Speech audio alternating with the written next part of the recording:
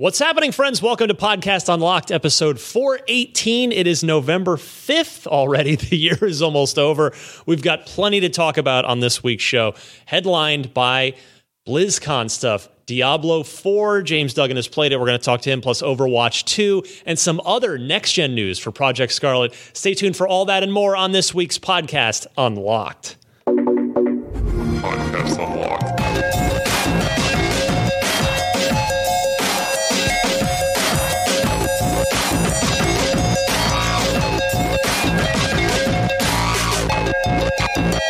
What's happening, friends? Ryan McCaffrey here, Miranda Sanchez there. Hello. James Duggan over there. What's up? You look tired, like you've been at BlizzCon for it just all hit me this morning. I don't really know. Woke up yesterday ready to go. Woke up today like late, and I was like, if I didn't have this unlocked obligation, I would have stayed in bed for another hour. But you're going to guilt trip me on yes, it now. It's your fault. Now, I appreciate you coming on because you are definitely our featured speaker today because you, if not the only person in the office, one of just a couple that has played Diablo 4, a game that, by Blizzard's own admission, isn't even coming out Blizzard soon. Yeah. So we'll get to that. But first, I hope everybody enjoyed the Chad Michael Collins interview last week. I thought it was super fascinating to talk to an actor who did not just voiceover, but performance capture for not only a video game, but one of the biggest video games. So he was really fun to talk to.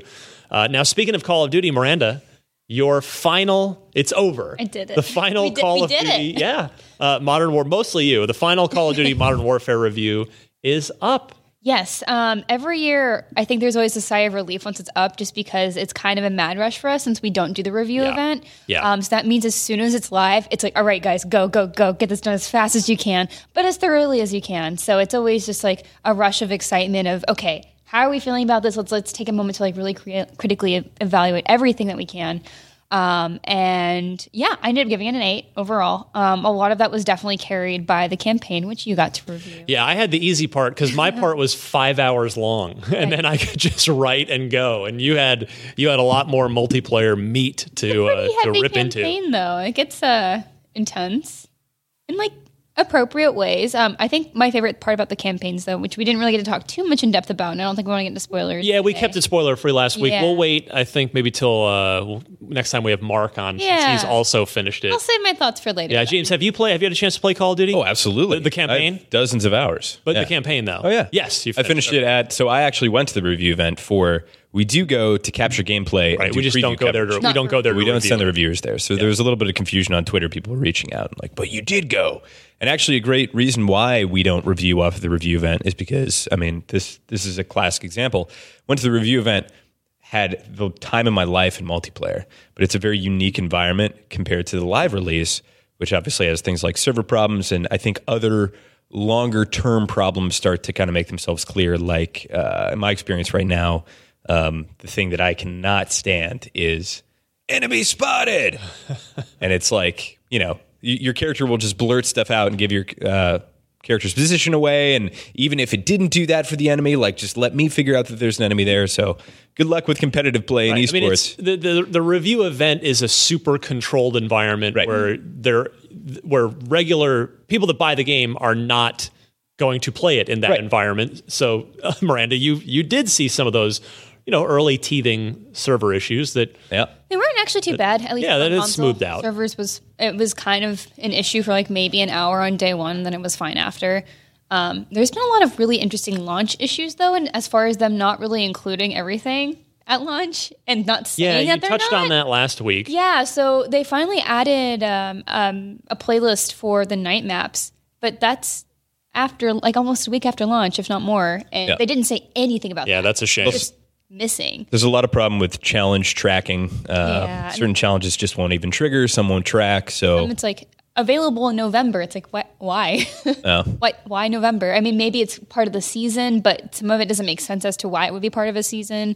So it's a little bit weird. I called the campaign, speaking as someone who's played every Call of Duty campaign, I called it my favorite campaign in the last 10 years since Black Ops 1. It sounds like, from not only talking to you on the air but off the air, that multiplayer is more of a mixed bag in that, like, I know you really love the realism stuff. Yeah. But then other stuff is more frustrating. James, you just touched on it a second ago. So it sounds like, you gave it an 8. That's a great game on the IGN scale.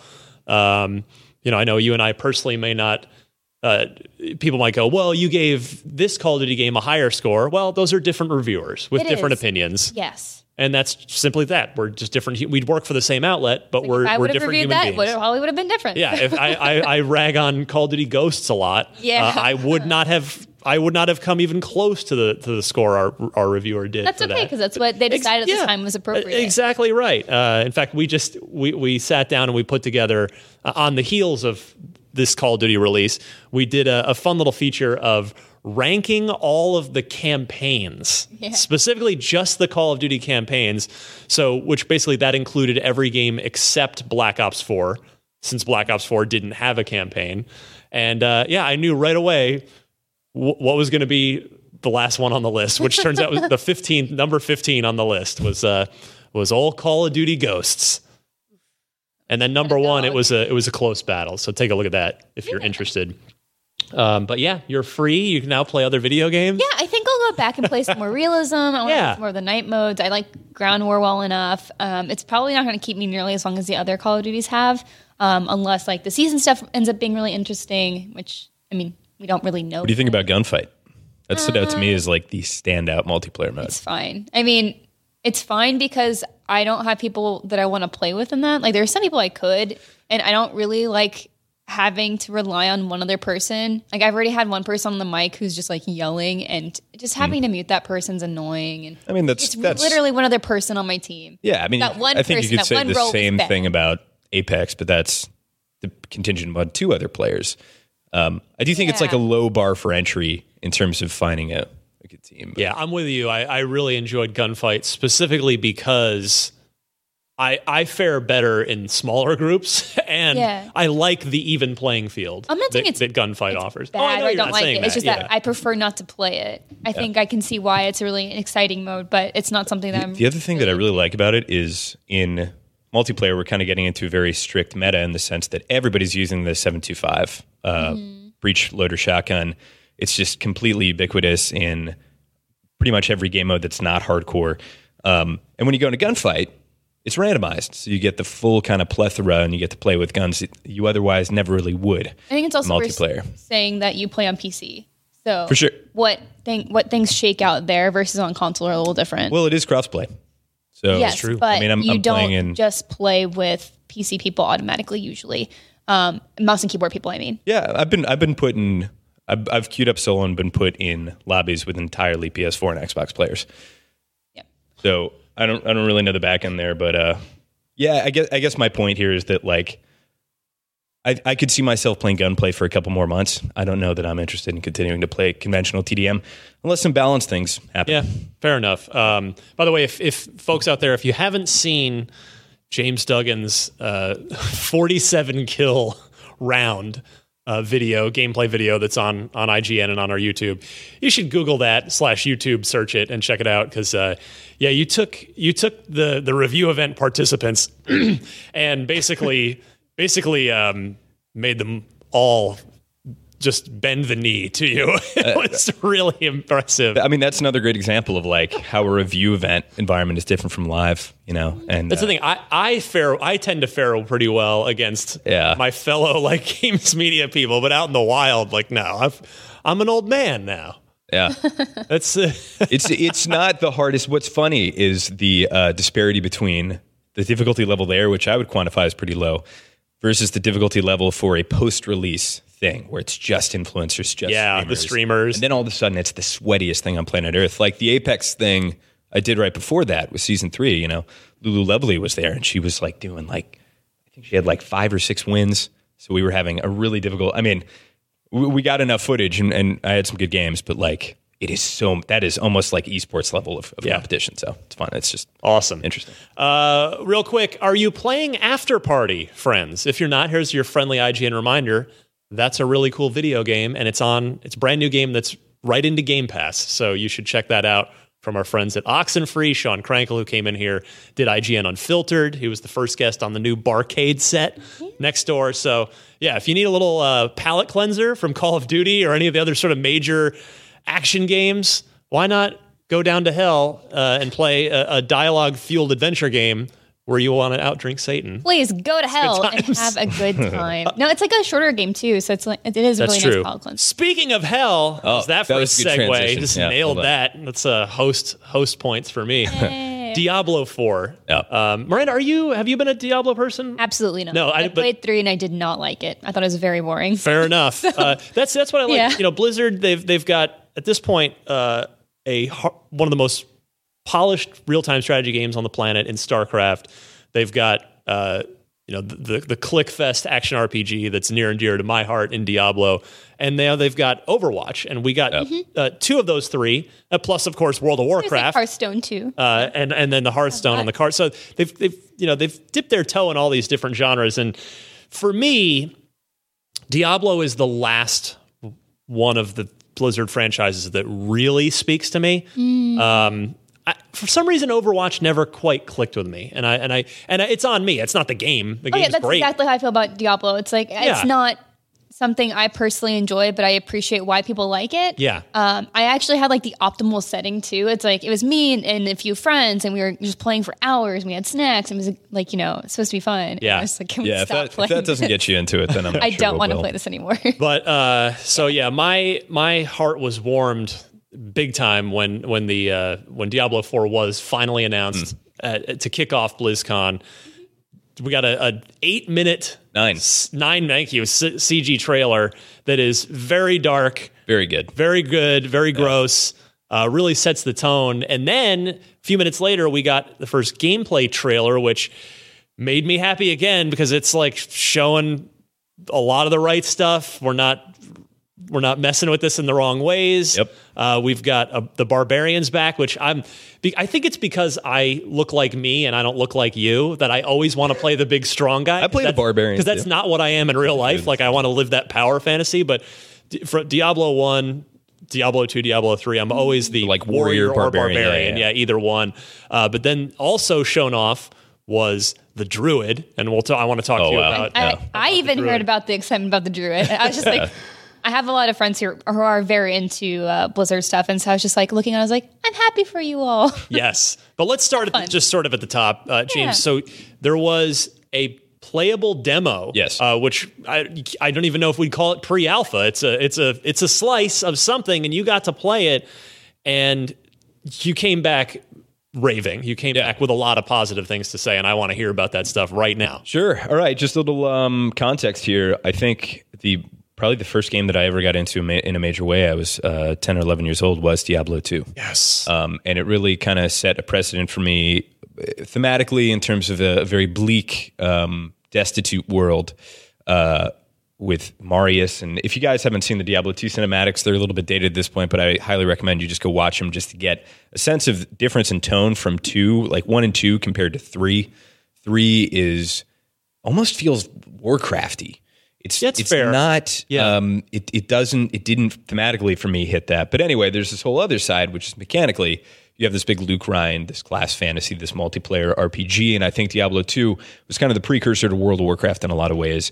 And I remember David Brevik, I believe it was him. He either wrote an article or got quoted in an article saying that, no, maybe it wasn't David Brevik. It might have been another Diablo 2 designer. But anyway, their point was World of Warcraft was Diablo 3, so to speak. And then when Diablo 3 came around, it was this kind of an identity crisis where there was World of Warcraft over here, Blizzard's most successful game of all time, far and away, and really their means of making money.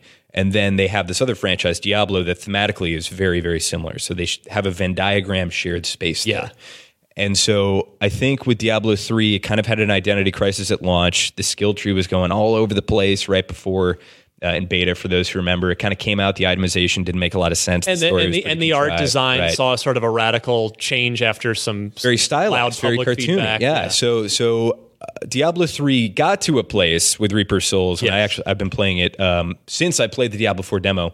I've been playing it and having a lot of fun, and I think the Diablo 3, there's definitely a lot of good stuff there. However, Diablo 4, in terms of what I played, I think, is doing what I want the Diablo franchise to do, which is move forward unhindered by how similar it might be to World of Warcraft. And there are things like there are shared world environments. So Path of Exile and Torchlight Frontiers, which are two kind of 2019 relevant And action Torchlight RPGs. is made by some ex-Diablo developers. They're doing this, which is essentially there's a pseudo MMO thing happening where when you go into an open zone, you have a shared world space just like Destiny 2, where you have people kind of phased into your environment. Yeah.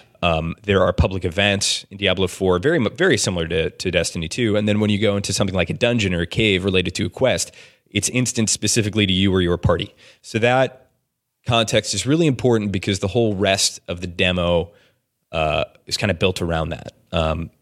So mechanically, that's what's happening.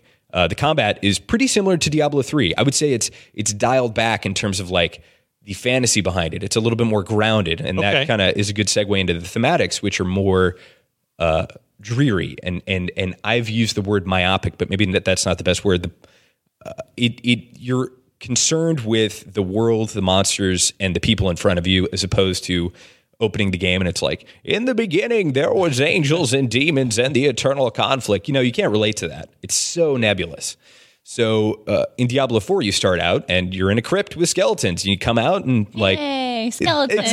it's classic, right? And it looks realistic. Like they're not pulling any punches graphically, which I appreciate. The camera kind of dynamically zooms into your character's face for cutscenes.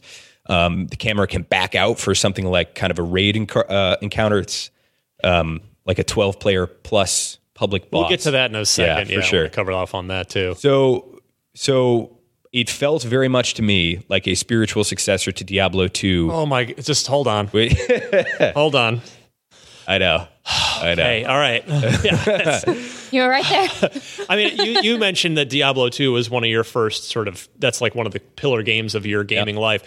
I mean, I'm a little older, but that Diablo 2 was college for me. And I remember the night when it came out, my buddies and I, this is, again, to age myself, we all dragged our computer towers and our CRT monitors over to my buddy Robert's house, and we hooked up the LAN and we went all night. And Diablo 2 is, if not, it's at least a top 5 all-time game for me, maybe even a top 3. So I'm right there with you. I think Diablo 2 has been the pinnacle of this series so far as the way the loot grind works, the character classes, the variety of the environments. And so hearing you sort of tell me that it's sort of an evolution from there, rather more so. Of course, it takes stuff from Diablo 3, but right. where especially mechanically. Yeah, it's more sort of, it's really zeroing in on 2 is just, it's music to my ears. Yeah. Yeah, and I encourage everybody out there to watch the I believe it's the deep dive panel, or it's the Blizzard Diablo What's Next panel, which is the one immediately following the keynote, and they go into these motifs talking about how they want to keep it grounded, they want to keep it if instead of high fantasy, they want to keep it more focused on the occult, on kind of biblical. That was one thing that Diablo 3 really strayed away from, because Diablo 2 has pentagrams and like there's the a whole menu has pentagrams. On it. Right. Diablo 4, I don't think they're referencing any specific religious texts, but certainly they're kind of getting back to their biblical commentary roots. Maybe not even commentary, but just it feels very medieval fantasy. And then I think the 3 classes have a pretty strong fantasy behind each of them. I think one thing that I would like to see is the ability. My biggest problem with Diablo 3 is when you get to the end game and people are going to be like, "Oh, you haven't gotten to Greater Rift 110. You just don't know yet. You've only gotten to Greater Rift 99." It's not. It's the same thing, man. It's once you get to a build complete point in Diablo 3 and you have all your set items and your legendaries and you have this, every single build can be described as infinite damage, mitigation, and healing. And therefore, you have this ubiquitous gameplay around every single class where, yes, there's different flavor, but ultimately you're just doing the same thing. I would rather see classes that this class can do this and no other class can do that. Right. I think it's like the ideal thing of classes. Absolutely. Should right? be special and Otherwise, individual. what's the point of a class? Right. What's the point of having them? Another name. Yeah. So I want to see that. I think that Diablo 3 is much more tactical and you have to be much more calculated, especially if you're playing something like hardcore during the initial grind up before you get geared. And so I want to see how they are able to take that and move forward with that end game. A great example was the bosses. Yes, so there we go. The bosses in the Diablo 4 demo. The first one is a drowned witch. There's some really, really cool narrative there. You essentially, and it turns out that the kind of like patriarchal family in this fishing village that you come across called Korbach has been sacrificing their children and the village children to this witch so that she gives them a bountiful harvest when they go fishing. So you're not going to stand for that, right? Whether you're playing the druid, sorceress, or barbarian, and so you jump down in there into this drowned cave that this boy has a vision of, and fight this witch. And she has a lot of telegraphs. It's similar to the Malthael fight. I think that's great because the isometric camera is forcing you to look at the ground. So there should be a lot of stuff to dodge, a lot of fire not to stand in. Yeah.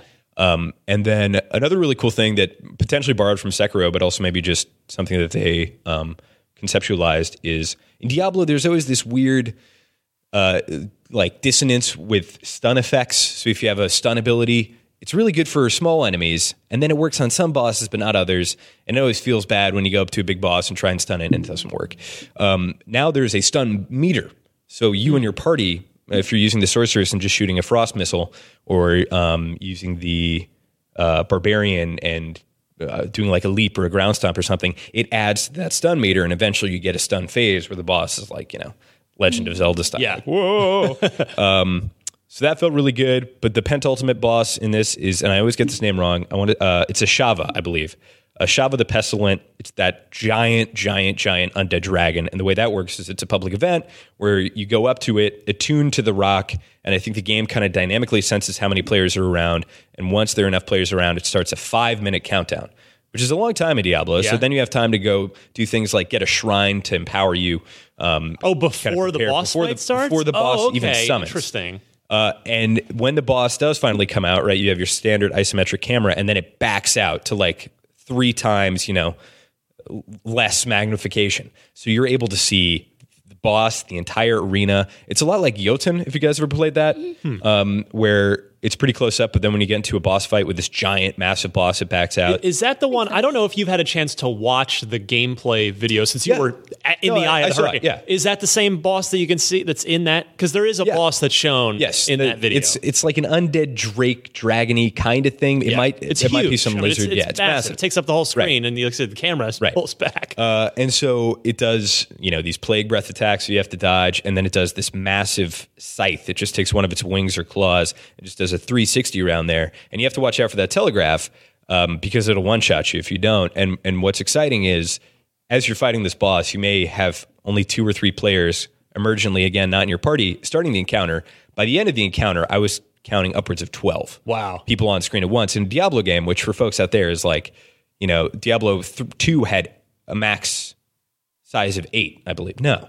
Yeah. Yeah, that sounds right. You could have 8 in there. Yeah. I remember those dueling games where people would duel outside of the Rogue encampment. Anyway, the point is, technically they can go very high, but you're not then taking that full party of 12 and going and doing all the other content. You can open up a social menu and invite people and be like, hey, Druid, you were really good in this fight. Why don't we do some quests together?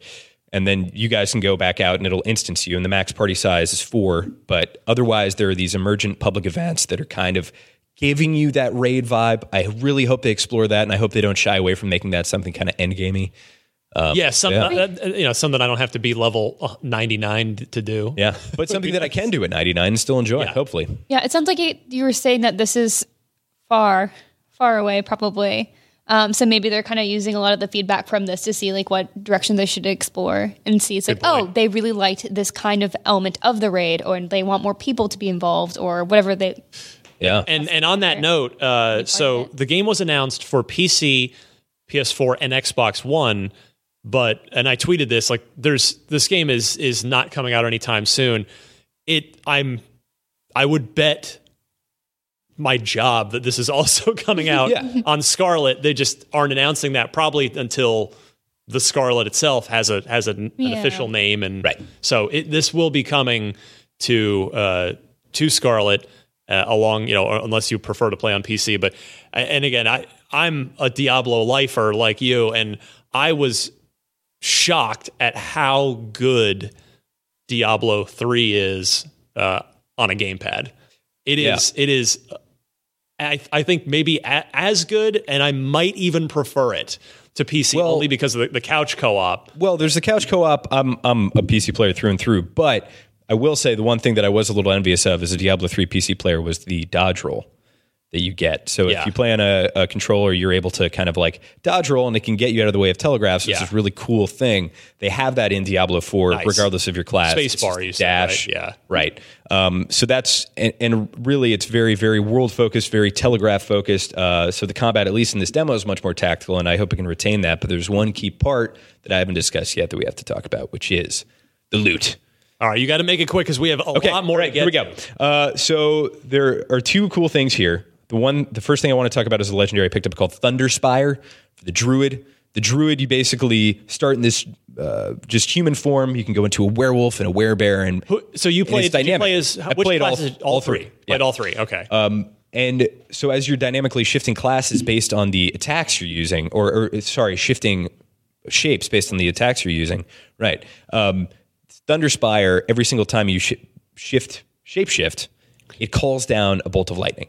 And so that's a great example of how one item could kind of make you rethink the order in which you're using your abilities. A random bolt of lightning or a lightning bolt that will hit something? A random bolt of lightning that's going to hit something. Okay, right, cool. Right. Very important. And then for those of you who played Diablo 2 and remember rune words from Lord of Destruction, those are back. But they work very differently. They're kind of an algorithm. So you get an if rune. It's like if you use a healing potion, then you can get a then rune, then you gain 10% crit.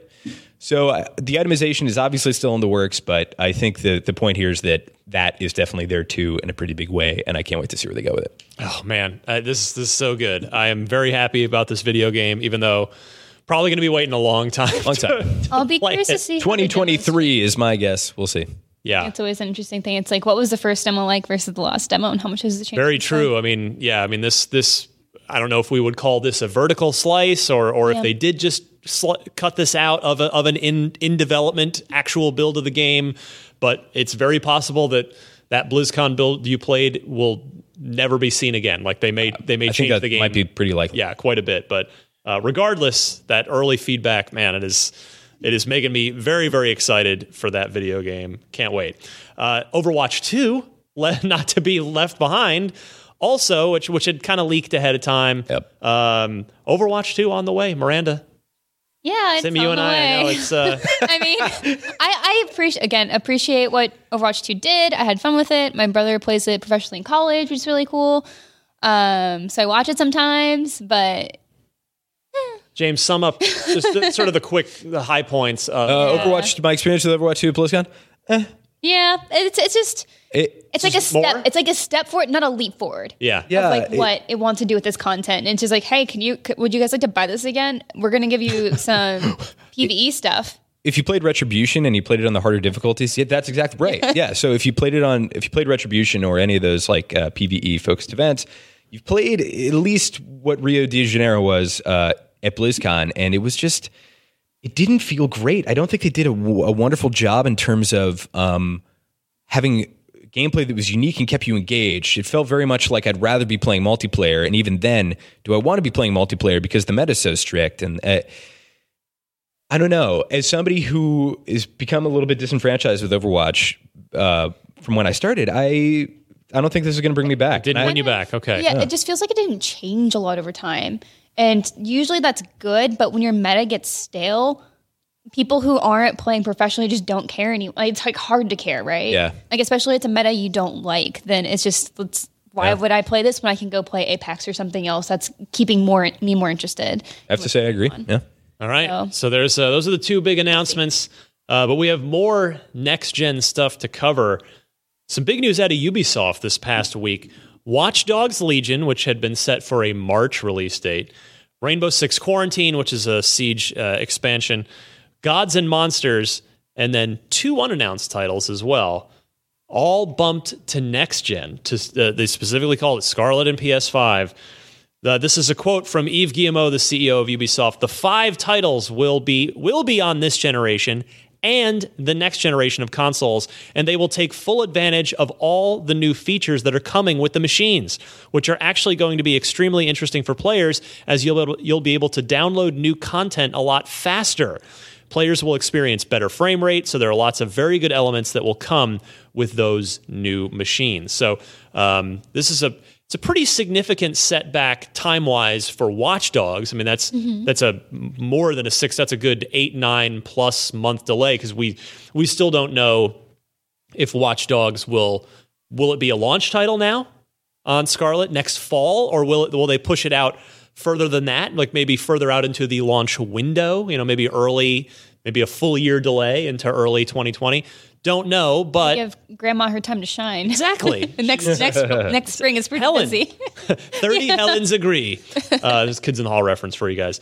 And then Gods and Monsters had been set for, if memory serves me, April. I think thank you, is where that one was. But that one we really hadn't seen any gameplay of, any real concrete gameplay of, whereas Watch Dogs, they did a big gameplay demo at E3. So Gods and Monsters pushed out as well.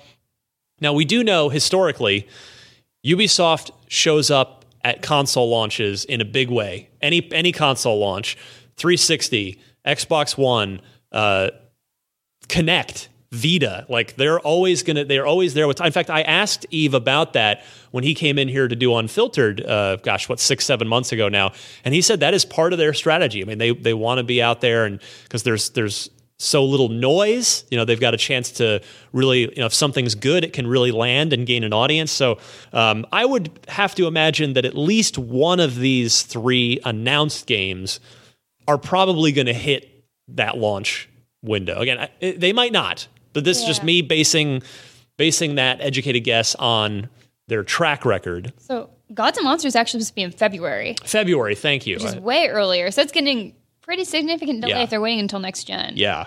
So I would assume a lot of these are going to be ready to go off the bat. It's just like, hey, maybe they think that launching with next gen is just going to be a better play. I mean, if I weren't working in this industry and I had a tighter budget for game stuff, I probably would be saving a lot of my time to buy games until next gen is out. That makes a ton of sense, especially when you're going to have to pay $500+, especially when, probably $500, hopefully not more, plus tax, and then, just to even get the hardware to get ready to go for the games. Do you guys think that the reception of Ghost Recon Breakpoint has anything to do with this? I doubt it. I don't think they look at...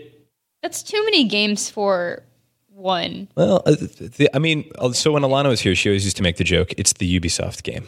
Yeah. Right, which is this open world. There's a very, very formulaic structure to those. There is. And obviously, Rainbow Six Quarantine isn't going to be like that. Gods and Monsters, though, maybe. And Watch Dogs Legion, I also think could kind of fall into that category. Yeah. And Watch Dogs is the best candidate for that. Yeah. And I wonder.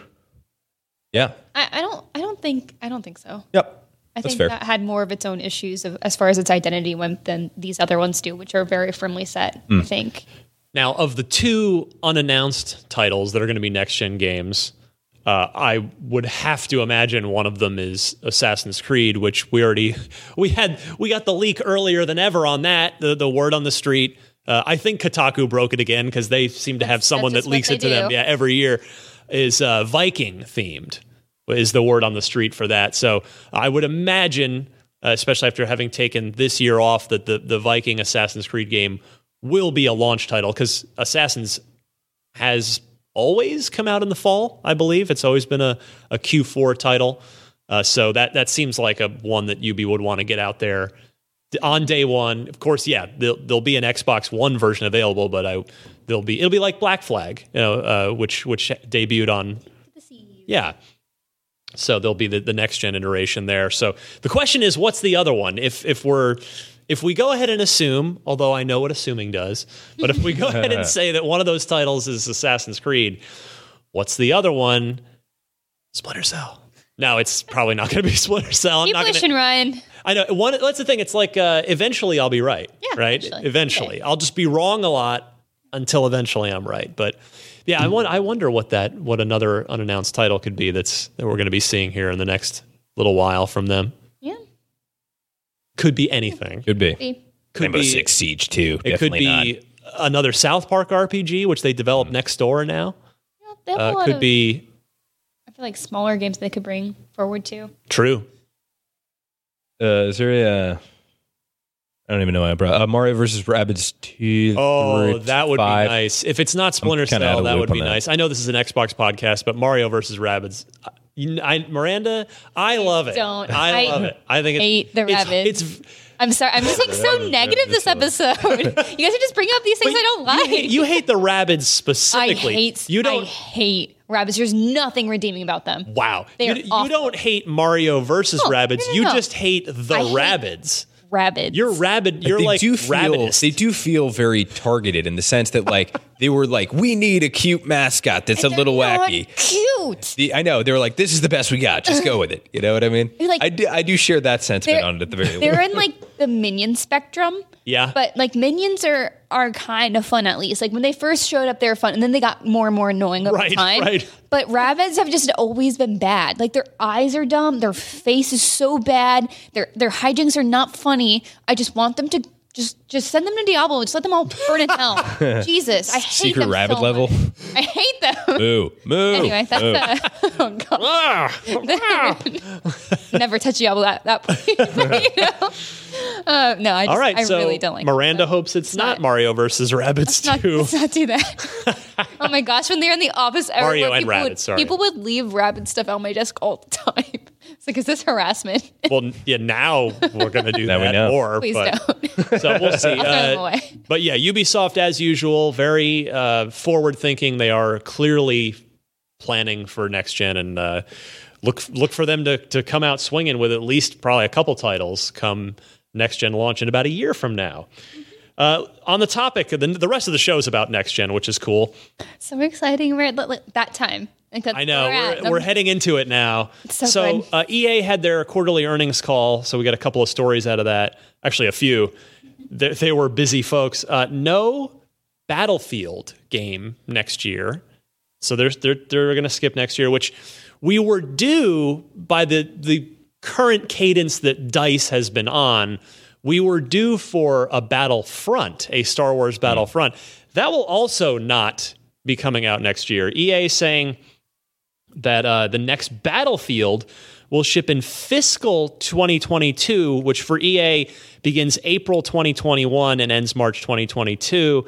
EA also confirmed, which here's the Battlefront part, that Apex Legends would be its primary focus as far as shooters for 2020. So I thought for sure we were going to get Battlefront 3 as a launch title for Scarlet. I thought that was going to be a done deal. You know, great way for DICE to show off because their engine is so pretty and their technical wizardry is impressive. But no, they will be taking their time and developing for a little further out. Good. Yeah, I agree. I also, I think that Apex is just like, it's a phenomenal game, but also in terms of financial standpoint, I think it's the way that companies like EA want to be able to monetize a game moving forward. There's nothing you can purchase that gives you a functional leg up in the game. It's all static. But with that said, it is pretty aggressively monetized. I think the Iron Crown event was a great example of that. Stella and I did an interview with Vince Zampella, and he essentially, we asked him, about the fallout of the Iron Crown event. For those of you who aren't aware, there was like essentially $170 axe. You could get 2 loot boxes for free, but the rest you had to pay for. Yeah. So it just wasn't, it didn't Did you feel just in say the spirit. $170? $170 axe, but you keep it out at all times. It wasn't, anyway, you had to collect all the loot boxes and then you got the axe. Awful.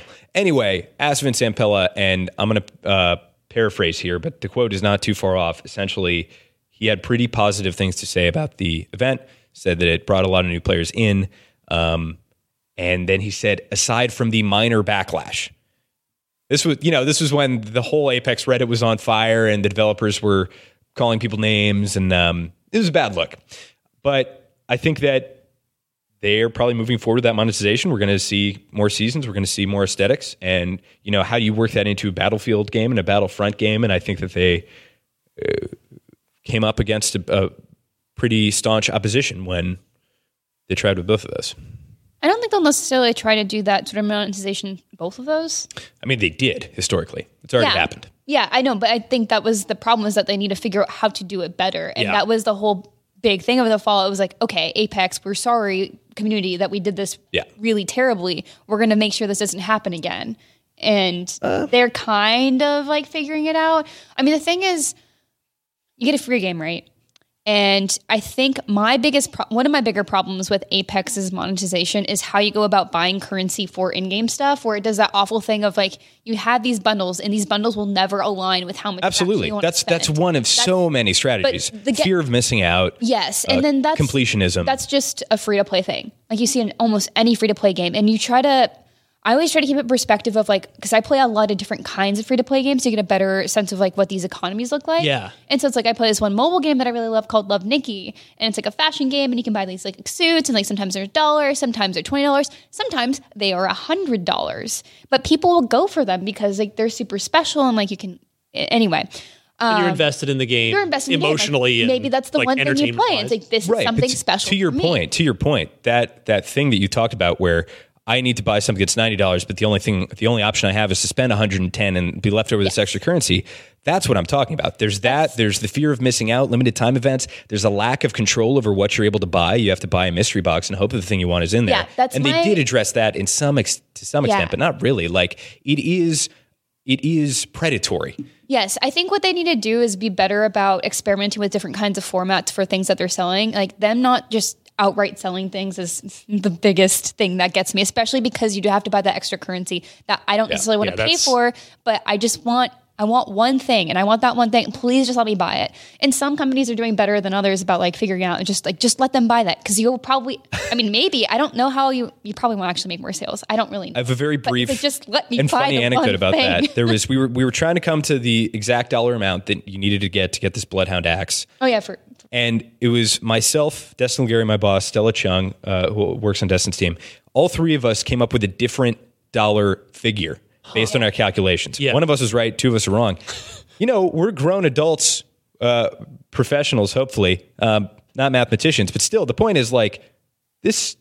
Imagine if you were a kid. That's how right? Or a parent. The whole thing right? was. Yeah. I mean, that's very intentional. That's very, very. It's very much designed that way. So there's that, and like one of the things that I feel like I get more of my money's worth whenever it comes to customization. It feels like if I'm buying pieces of an outfit or something, because it's like, if I can mix and match things that came from different seasons, different events, and I can show that off in my own style, my own way to like pull it together, it feels more of a value than like I can wear this one thing that I paid a lot of money for, but I'm neglecting the other things that I would have purchased. And I know it's like really weird getting into the meta of this and like what that means, but as someone who does buy things, like if I can't use multiple things at once or like mix and match, then it feels a lot less worth buying, right?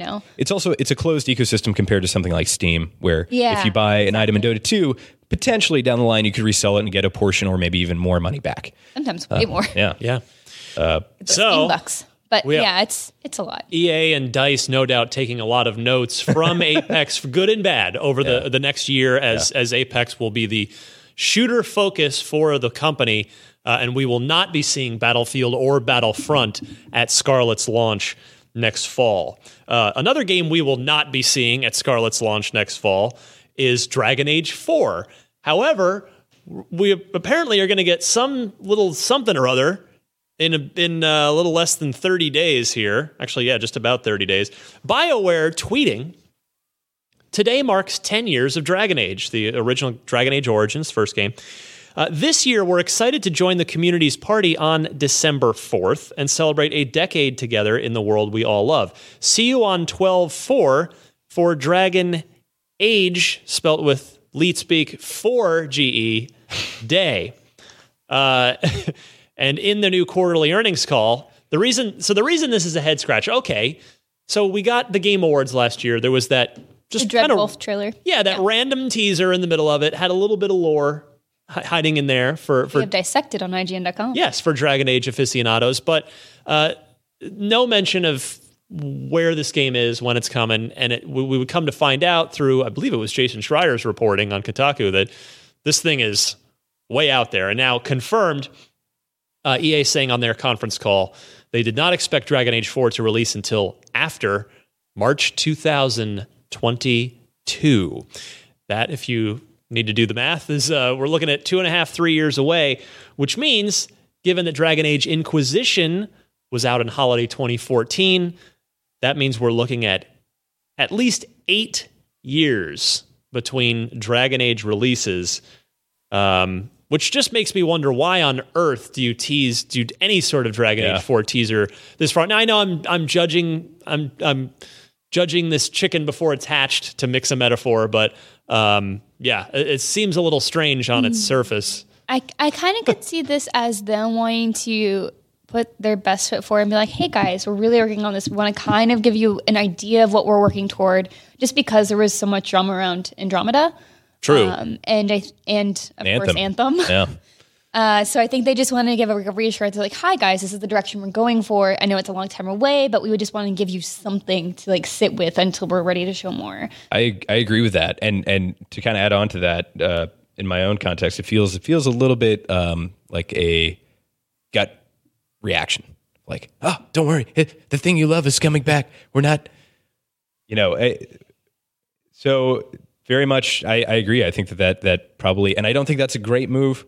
The analogy that I'm drawing is like Blizzard and not announcing Diablo 4 last year and announcing Diablo Immortal and waiting until Diablo 4 is in a playable state, or at least there was a demo to announce it.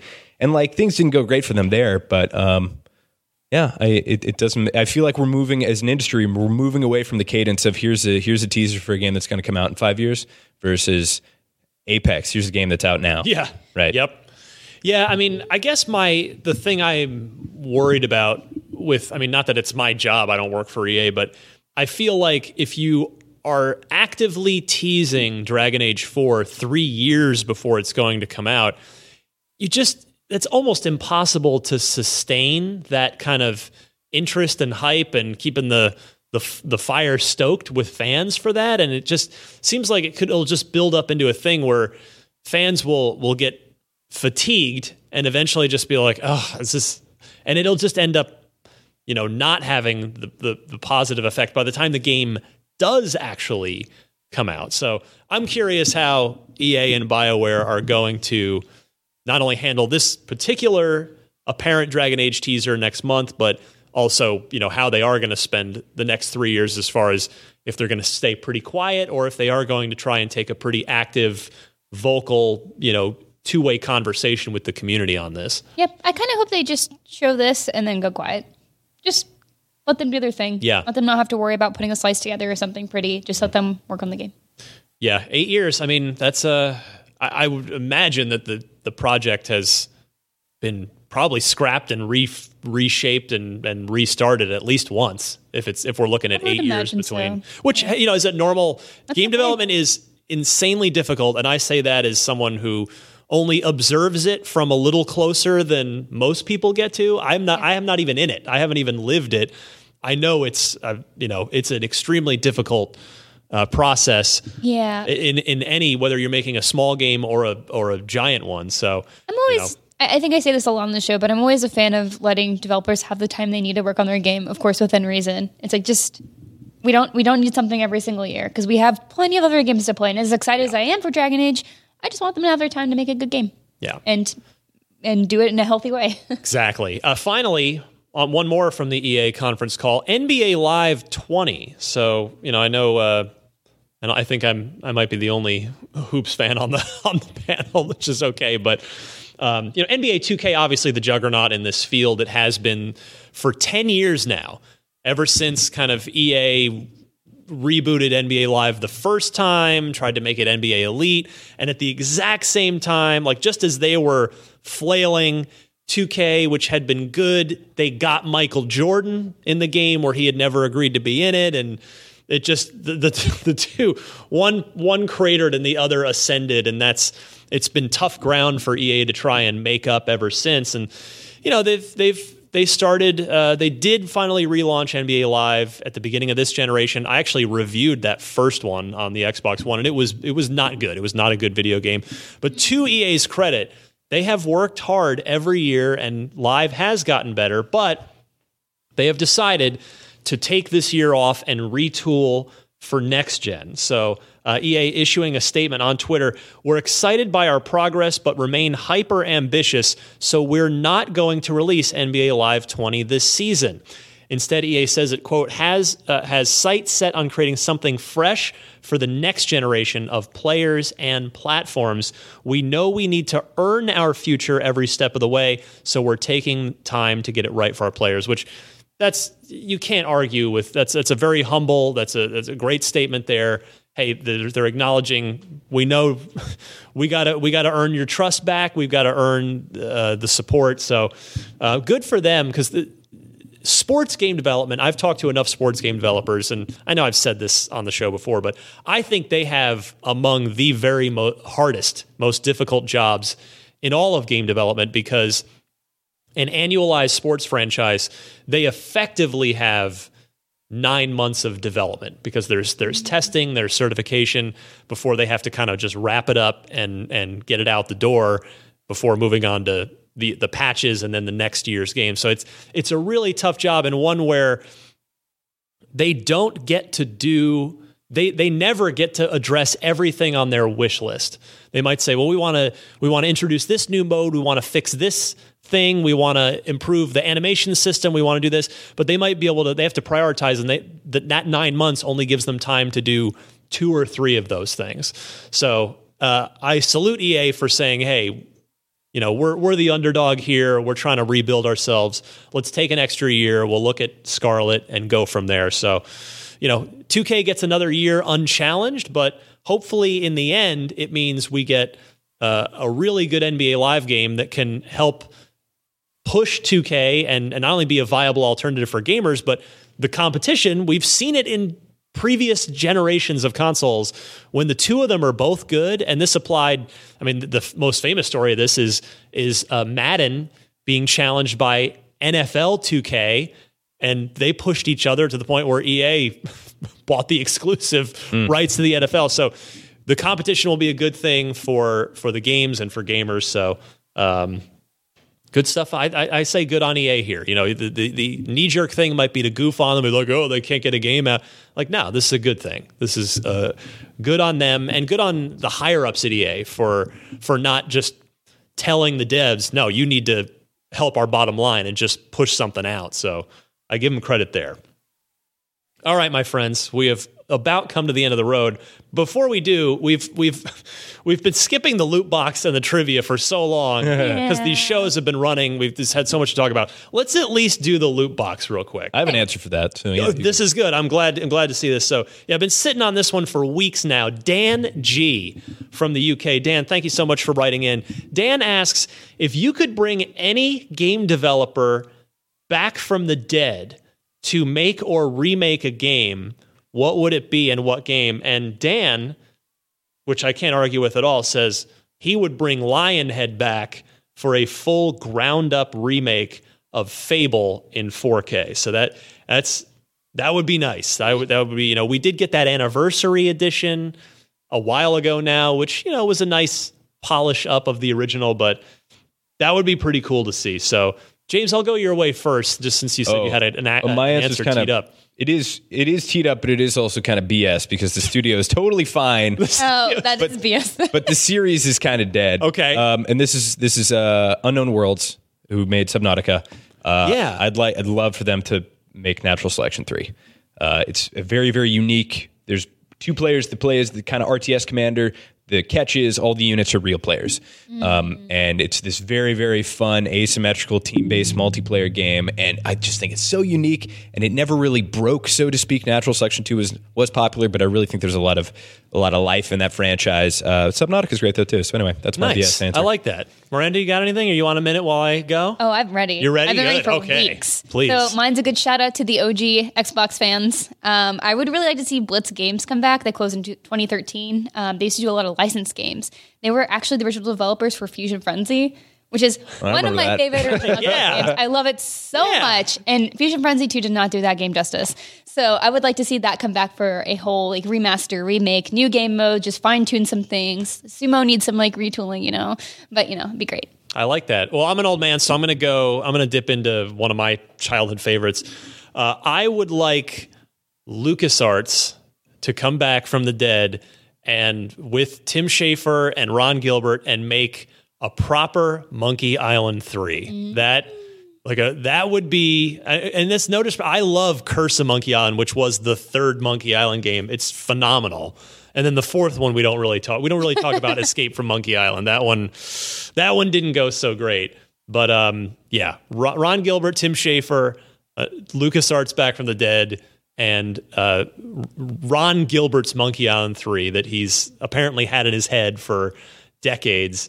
That would probably be. I had a little bit of an answer that would come off as salty, and I don't mean it, but I was thinking I'd love to see the original, even though BioWare's still alive, I'd love to see the original Mass Effect team come back, because a lot of them have moved on, including the writer Drew Karpyshyn and a lot of folks. But the original Mass Effect team, and give me that remaster or remake of Mass Effect 1, because I think it's the best one. It's kind of rough to play that now. It is. You really gotta be ready to deal with some. You gotta suffer. You gotta suffer the gameplay to deal with the story beats. I mean, I love this, but also it's the not combat definitely got way better in 2 and 3. Yes. It's because the combat in 1 it's basically KOTOR game. I mean, it's a half step past KOTOR gameplay, which was turn based. Yeah. You could pause the game, queue up the moves for each character in your party, unpause, and then they would execute. And that's what Mass Effect 1 is before they went kind of fully real time action for 2 and 3. But love you, Mass Effect 1. Yeah. All right. Thank you to Dan G for sending that in. If you have a loot box question, just any video game topic you want to pose to the panel, you can send it in. The email address is unlocked@ign.com. That's also where you can send loot box questions, which I promise we will get back to very soon. I've had another one of those teed up for a while here as well. Too long, because you guys have probably Googled the answer at this point. But no, I'm good. No, I know you guys are good. You can send in your loot box Xbox trivia questions to the same unlocked@ign.com email address. Time to roll out of here. My name's Ryan McCaffrey, as you well know. I'm at DMC_Ryan on Twitter. What am I up to this week? Nothing super fun, I guess.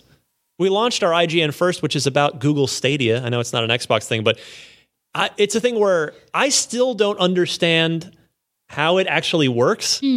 So that's sort of part of what we wanted to drill into. So if you're just curious about it, take a look on IGN or IGN's YouTube page, and we're going to have some deep dive stuff about Stadia and how it works all month long. And my unfiltered guest is Phil Harrison, who is currently the general manager and vice president at Google on Stadia.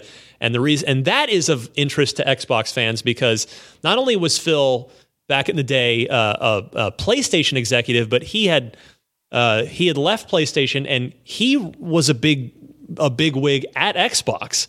He ran Xbox Game Studios in Europe at the tail end of the 360 era and the early part of the Xbox One era. So we definitely have some Xbox-centric conversation in there too. Look for that a little later in November. Miranda. Hi, you can follow me at Havoc Rose, and that's Havoc with a K, on Instagram, Twitter, pretty much everywhere else. For this week, I'm mostly just doing more project management because it's that time of year. But you should check out our Call of Duty reviews if you have not already. We'd appreciate that. I'm just going to be working on some behind-the-scenes things. Good stuff. James Duggan, appreciate you coming by. Hey, no worries. Talking Diablo with us. And I will literally talk about Diablo anytime. I could have talked to you literally. I'm not kidding. I could have done the whole show just talking to you about Diablo 4. I was tempted, but I thought, you know what, we've got too much Diablo. Yes. I thank you for staying a while. No worries. Promote yourself. Take us home. At Thuggin Duggan, THUGGN, DUGGN on Twitter and Instagram. Speaking of Diablo, I'm actually wrapping up the Diablo 4 written preview, maybe having a video component depending on some things. But definitely also, I did a 30-minute deep dive interview with the developers that I've yet to release, and that is coming. Excellent. I'm definitely looking to look out for that. So we're gonna drag Destin back in here. He didn't quit the show. Bam. But he's almost kicked off at the point where bam. I forgot to do that. Yeah, we almost need to throw Destin off. No, it's fine. He'll be back next week. Hopefully, Brandon Tyrell out sick. I wish him well. He called me last night, like wanting to drag his basically half half dead body in here to do. I was like, No. don't do that. No. Don't do that. I don't want to get sick. Yeah, rest up and then don't pass it on to us. Yeah. But wish him a speedy recovery. Hopefully he'll be back tomorrow, and certainly on next week's show. So for James Duggan, Miranda Sanchez, I'm Ryan McCaffrey. This was Unlocked 418 for November 5th, 2019. See you guys next week.